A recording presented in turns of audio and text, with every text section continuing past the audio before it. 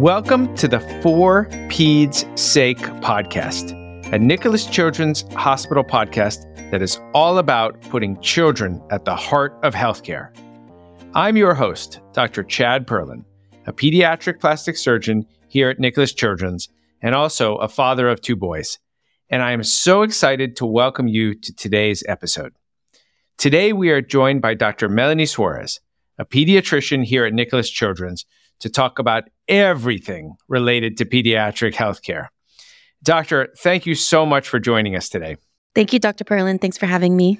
Of course. And you're a mom as well to a little boy, is that right? Yes, a 2.5-year-old. A 2.5-year-old. And another on the way, I hear. Yes, in just a couple months. We're very excited. Thank you. A boy or a girl? A girl. So whole new territory for me. Well, congratulations. And I think your expertise, both as a pediatrician and as a mom of a young one and one on the way, will really shine through that expertise to our listeners today. So thank you again for being here. Today, we're going to do something a little bit different than we've done on some of our other podcasts. And for today's episode, we're going to be diving into some of the most frequently asked questions that parents and caregivers have for their pediatricians. And these questions were submitted by all of you, our listeners, the audience, on Instagram. So thank you to everyone who submitted a question, and we are going to try to answer all of them, both through today's episode and the second one, the follow-up part 2 to this really unique podcast we're doing. Because we received so many great questions, as I said, we're going to split this up into part 1 and then part 2. So if you don't hear your question answered in today's episode, don't worry, as we're going to include it in the next one and the subsequent one. So let's dive right in. We're going to run through 6 questions at record speed to get through it, but I know you're going to be able to give us the information that parents are looking for. Are you ready? Yep, let's go. Let's go. Okay, question 1. Can babies get dandruff? So the short answer to that is yes, but as pediatricians, we don't really call it dandruff. What we actually call it is cradle cap. That's probably what a lot of parents are going to recognize this term as. This is something that's very common. We see this all the time in the office. Usually we see this between maybe like 2 weeks of age, and you can even get this up until 1 year of age. And essentially there are these really fine, white, scaly things on the scalp. And sometimes they even become yellow, greasy. Some parents will even tell me that it's a little bit smelly too. Luckily, these are things that just go away on its own. Either the best treatment that I usually tell my parents is to put a little bit of oil, maybe some baby oil, coconut oil, and then you can take like a fine-tooth comb and just slowly scrape at it. It's usually very satisfying for the parents to do it, but just remember not to do it too hard. You don't want to break the skin ever. And it just goes away on its own. Nothing too serious, but definitely very common. Perfect. Next question. How do I know if my baby has reflux or if it's just spit up? And this is probably one of the most common questions that we get in the office, because anytime you're seeing some sort of spit up, it could look like a large amount of volume, even when in reality, it's only just a little bit. Spit up is essentially a type of reflux where essentially some of the stomach contents are coming up and, they dribble out a little bit throughout the mouth. But spit ups usually doesn't cause any sort of discomfort. Your baby, this may happen maybe just shortly after a feeding. Maybe they fed a little bit too much, or they're getting really sleepy and they pulled some milk in their mouth. This is very common. But the concerning signs for reflux is when it's a more forceful vomit and your baby starts crying. Maybe they're even going to look red or start becoming a little bit stiff. And even reflux, to some degree, is normal for many kids. The things that the pediatrician is going to be looking out for is the growth chart. Look, spit ups, even a little bit of reflux, like I said before, is normal. But if they're falling off the growth chart, that's when you should really speak to the pediatrician and maybe changing up the formula, maybe trying out some medications. That's definitely some shared decision making you'll make with your doctor. Got it. So just to recap on that one, if there's discomfort, think reflux. If it's just spit up coming out of the mouth, baby probably won't be fussy around it. Simplest way to explain it? Yeah, simple as that. Perfect. Okay. We got a lot of questions about fevers. So we broke up two questions into three parts. So roll with me as I ask it. But first thing, at what point does a fever in babies become dangerous? Usually what I say, and so first off, I want to say that a fever is defined as anything that's over 100.4 degrees Fahrenheit. For babies, particularly newborns, the best way to check a temperature is by rectum. And I like to tell parents, don't be worried about checking it by the rectum. It doesn't hurt them at all. It is the best way for us to check a temperature, better than, a thermometer in the armpit or trying to use the one in the ears, especially when they're so small. Usually, what I consider to be a medical emergency is when a baby that's less than 1 month old has a fever.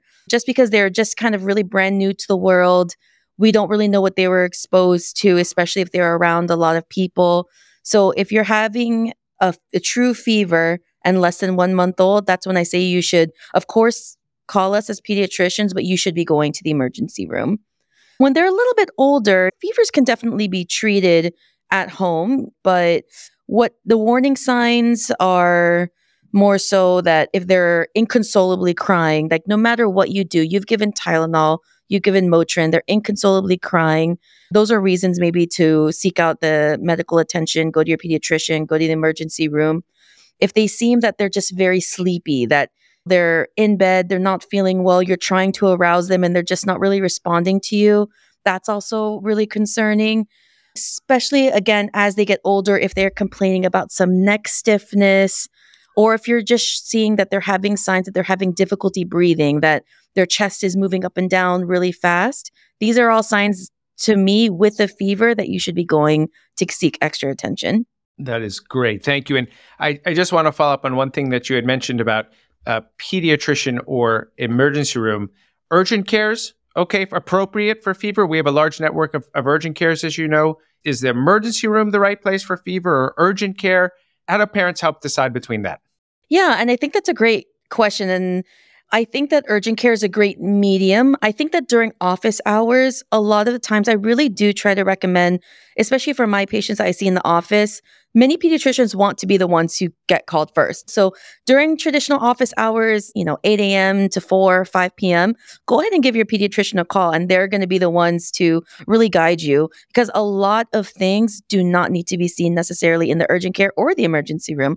A lot of pediatricians have a lot of tools in the office and trust me, that cuts down on your wait times. You get seen sooner. So I would suggest if it's during office hour times, try to go ahead and call your pediatrician's office. When it gets a little bit later, I think that urgent care versus the emergency room, if it's just maybe 1 or 2 days of fever, they're still acting themselves, they're still eating, but you just want to get them checked out, maybe see if they got flu or strep, something like that. I think that's when an urgent care is appropriate. But as parents, you know your child best. You know when something just does not feel right, and no one would ever ding a parent for bringing them to the emergency room just for extra care, extra higher level. I think that's great advice. Always start with your pediatrician. They're going to be the folks who know your baby best. If it's a young child, less than 4 weeks of old with a high fever, probably best to head straight to the emergency room in consultation with your pediatrician if appropriate. And for an older child with a fever, if you can't get in touch with your pediatrician, urgent care may be a place to start. Perfect. That's exactly it. Perfect. Okay, same topic. What are some do's and don'ts for helping a child fight a fever? Yeah. So, as we had mentioned before, a lot of times fevers can be managed at home. So, the things that I do want parents to be doing is to always have children or infant Tylenol ready. If they're older than 6 months old, you could be using ibuprofen. So, you could be giving these medications at home, especially if the fever is getting higher. What I do want the parents to also do is keeping them in some light clothing, even though they may be having chills, maybe they're not feeling that great. Try not to keep them super bundled up underneath a really thick blanket, long sleeves on, because that could just worsen the fever. It could get them overheated. And the thing that lands a lot of kids in the emergency room is the dehydration portion of the fevers, that they're not feeling that great. They're not hungry. They're not thirsty, but parents really need to be due diligent in offering them water, even if it's just a sip, or the Pedialyte, even if it's a sip every couple minutes, that's important because that's what's going to keep you out of the emergency room. When it comes to fevers, the things I don't want parents to do, and what people used to do a long time ago, is actually put their kids in a really cold shower or even an ice bath. That's definitely not recommended anymore. And as mentioned before, only Tylenol and Motrin. Aspirin is not recommended for children. And then lastly, don't force them to eat.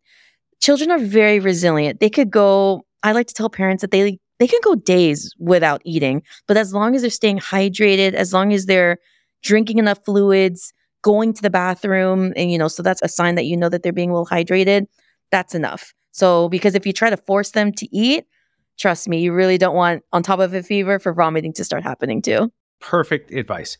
And all those alcohol rub downs that my mom gave us when we were kids, no more of that? No more, no more. All right, Mom, I hope you're listening. Okay, so we've gotten through dandruff, spit up, fevers. Let's jump into colic. Tips for parents with a baby that has colic.